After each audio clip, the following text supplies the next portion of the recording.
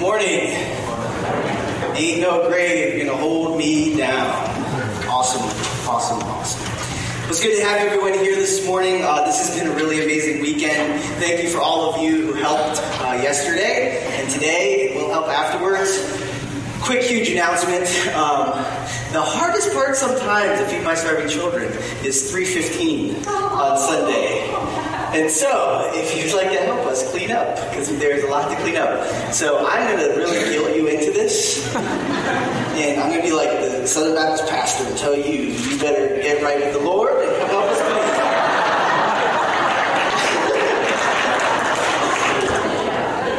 Alright, so this weekend, a lot of exciting stuff. Yesterday, my daughter woke me up really early and she said, "Dad, did the hedgehog see himself?"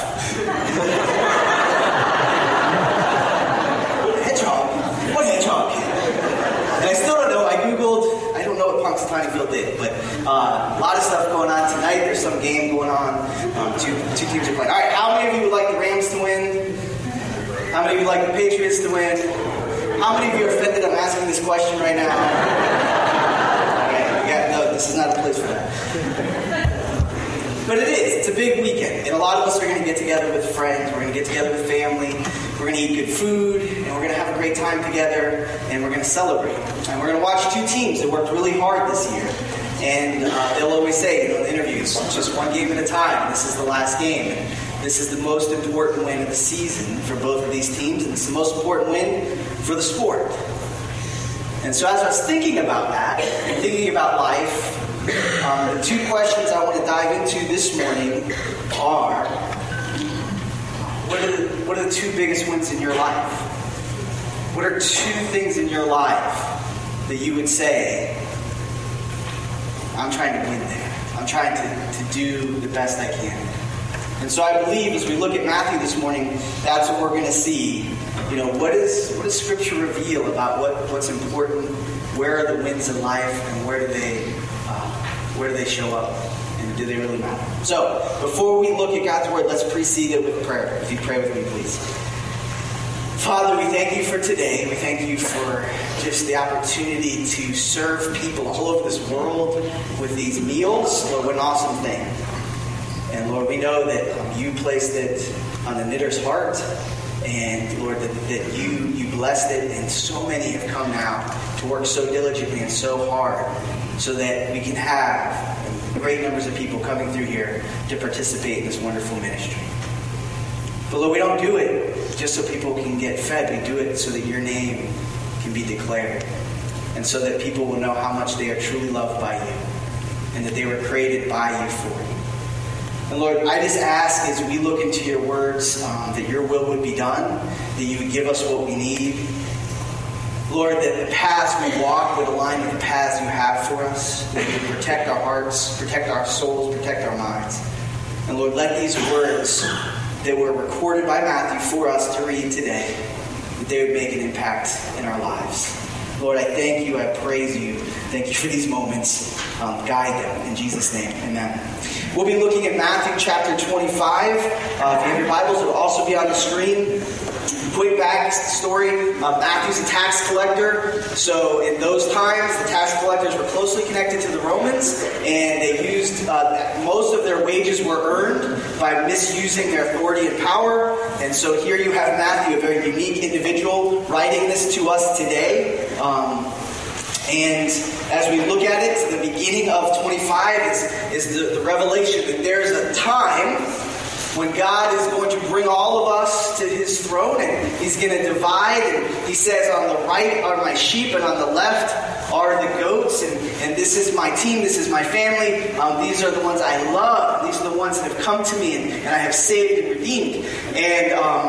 And he says over here, these are those who rejected me and walked away from me, and they're the goats. So I have goats now. I didn't ask for goats, but I have goats. And I can understand why Jesus calls the bad group goats. But there's this place where he's aligning it. What he's saying is, this is what I value. This is what's important to me. This is what I created humanity for.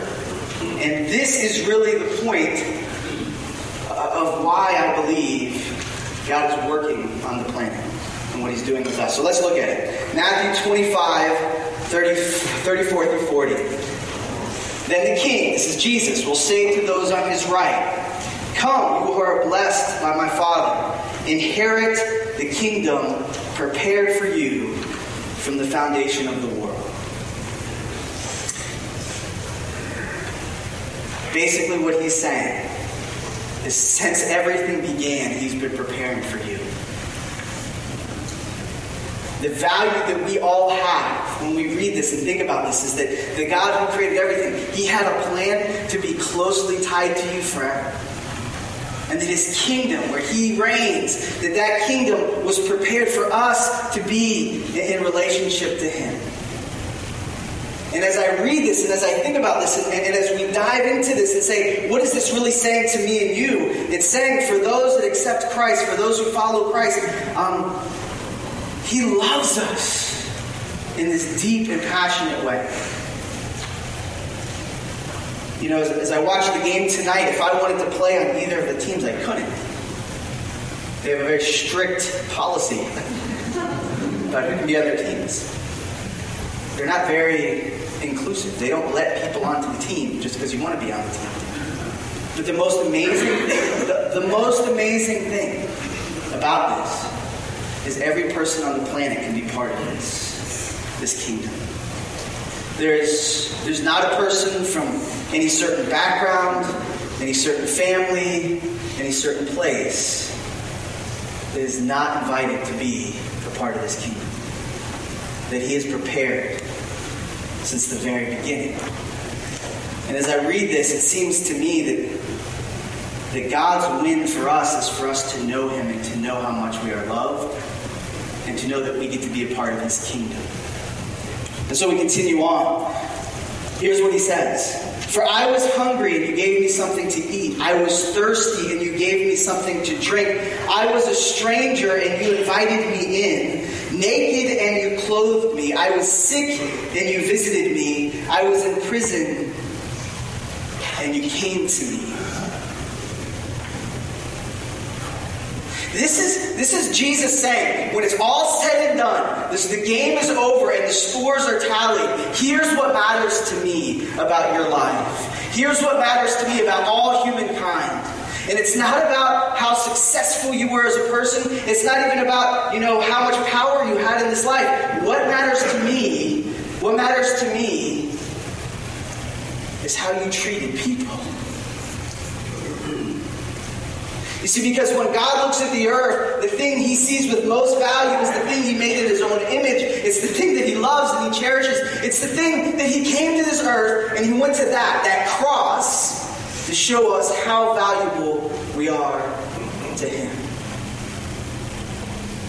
And as I read this, I see that he's so empathetic and he's so desiring to know us and for us to know him, that he looks at our struggles. He looks at the things that we are challenged with. Look what he says. He empathizes with us about hunger and thirst. He empathizes with us about when we need care.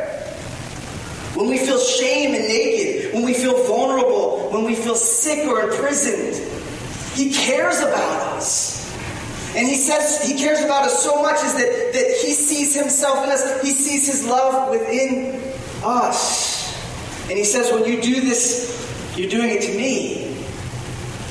You're doing it for me. And so this morning, as we think about Feed My Starving Children, and we think about the adoption and foster care ministries, and we think about these things, we begin to see that it's not about just being a nice person or doing a kind work. It's about our relationship to Jesus. When I look at this, it helps me to see how much God truly cares about me and how much he truly cares about you and desires to be in a deep relationship. Here's where he goes, and this is a very powerful thing. He says, when the righteous will answer, Lord, when did we see you hungry and feed you, or thirsty and give you something to drink? When did we see you a stranger and invite you in, or naked and clothe you? When did we see you sick or in prison and come to you? The king will answer and say to them, truly I say to you, to the extent that you did it to one of these brothers of mine, even the least of them, You did it to me. This morning, if you packed meals and they were sent to someone, it's as though you sent that meal to Jesus because he values that person so much. Now I read this and it can be confusing. And is it saying that for me to be right with God, I need to do these nice things for people? And I don't think that's what it's teaching. I believe what it's teaching is the object of all of this is Jesus. The object is the relationship to Christ. The action is how I interact, but the object is Jesus. If I love the people around me, then that relates to my relationship to Christ. So if I love you, it's because I first can love Christ. And Christ loves you. And so every relationship you have and everything you do can be boiled down to these two powerful questions of the most important win is to love Christ, and the second most important win is to love people. And what he's revealing, he's saying at the end, the big win, the reason I put you here was to love me and to love people. That's what this is all about. That's why I started a church. That's why I came for you, so that you would know that you are loved. And that there's a relationship.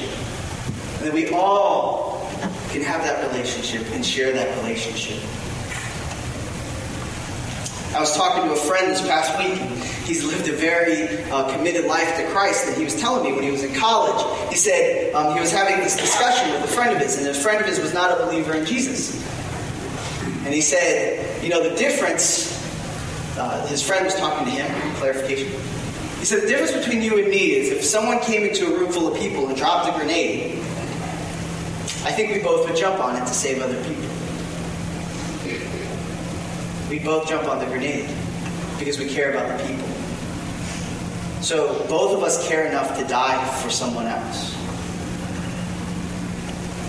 And he said this to my friend. He said, but you're willing to live your life for other people. To show love and compassion. And I'm not. I would die for them, but I won't live for them. And I truly believe that's at the heart of what we're being told. Matthew is a tax collector. He's the least likely person to be sharing this type of point. That how I treat another person is really how I feel about God. What I do for the needs of others is really my heart for Christ. And so whatever we do as a church, whatever we do individually, it's because we love Jesus. And we know to love him the most is to love people. And so every opportunity we have, and you hear this verse, and I hear this verse too, and it's like, man, then let me stop everything and let me feed as many people, let me visit as many people, and that's amazing and that's great, but that's even getting ahead of it. I think what he's saying to all of us in this room is, am I willing tomorrow to get up and say, Jesus, whatever you have for me, whoever you want me to be an encouragement to, whoever you want me to help, if I need to stop my day and be inconvenienced by something, help me to do that today. Because I know by doing that, our relationship deepens, and that's what you put me here to do. Will you do that? That's the relationship. He's not saying go save the world. He's not saying just fix every problem in the world. He's saying be faithful to me in the day. And then let that turn into a week. And then let that turn into a month. And then let that turn into a year. And then let that turn into a lifetime. I think of the story of why we have Feed My Starving Children. And I see a person, a family, that was committed to saying, yes, today, Jesus, we will care about people. And this small opportunity that you give us to do this thing called Feed My Starving Children, yes, I'll say yes to it today because I know you love those people and I know that they need this. And so I love you, so I want to do this.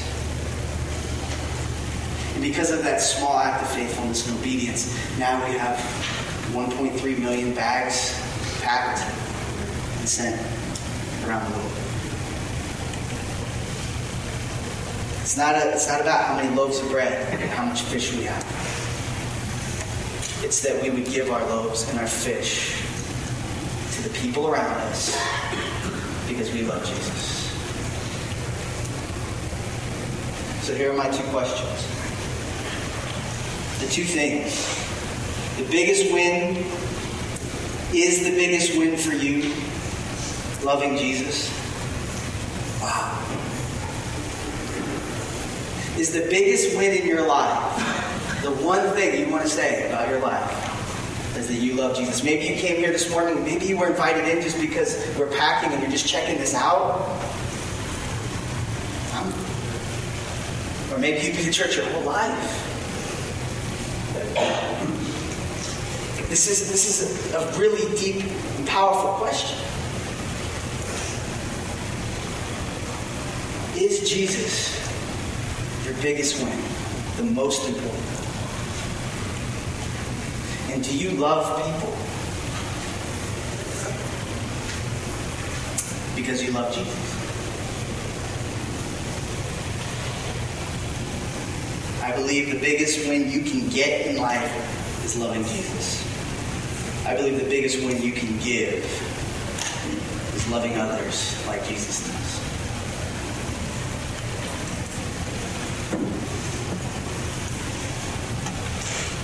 What would that look like in your life? I can tell you for a lot of my life before, we were talking about baptism this morning. I can tell you I didn't really care much about people. I can tell you as a testimony from my own heart that the one thing that God has really convicted me of and moved in my life as I've said, Jesus, you're number one. I want you to be number one. Help me to allow you to be number one.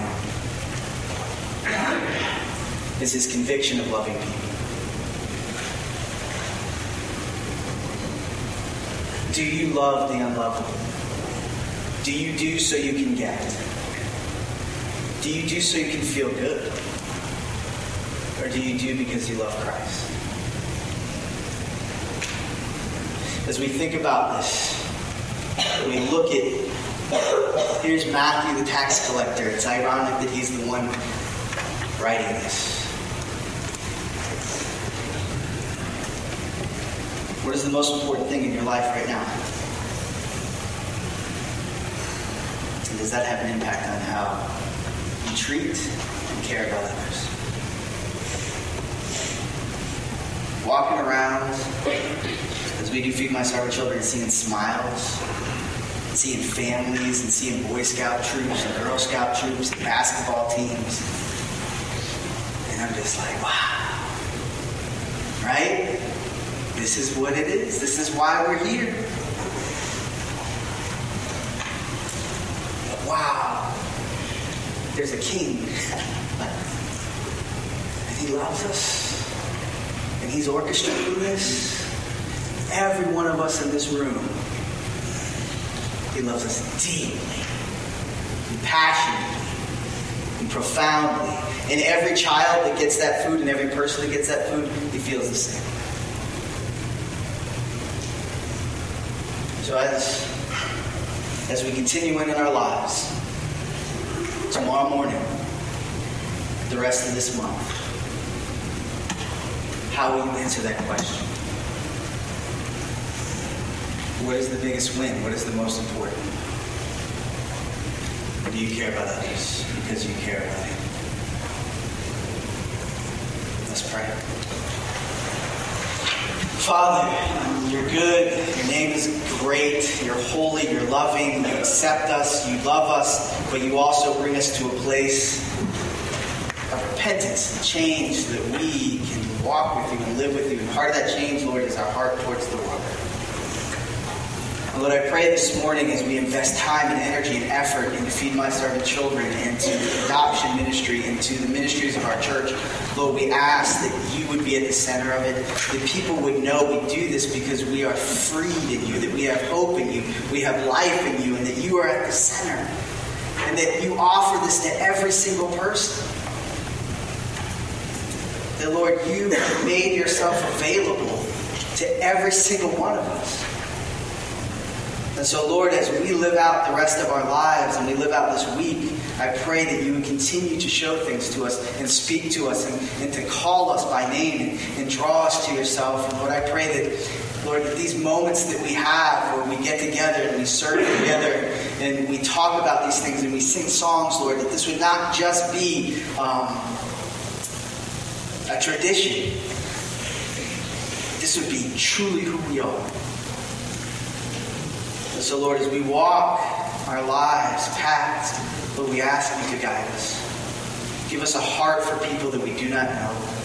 Give us a burden for those that are going through difficult things. And help us to love each other so that the world will know that you are real in us. Lord, we thank you, we praise you, thank you for an awesome day. Lord, I pray that you bless the rest of the day. And Lord, help us to always look to you in all things. We pray this in Jesus' name. Amen.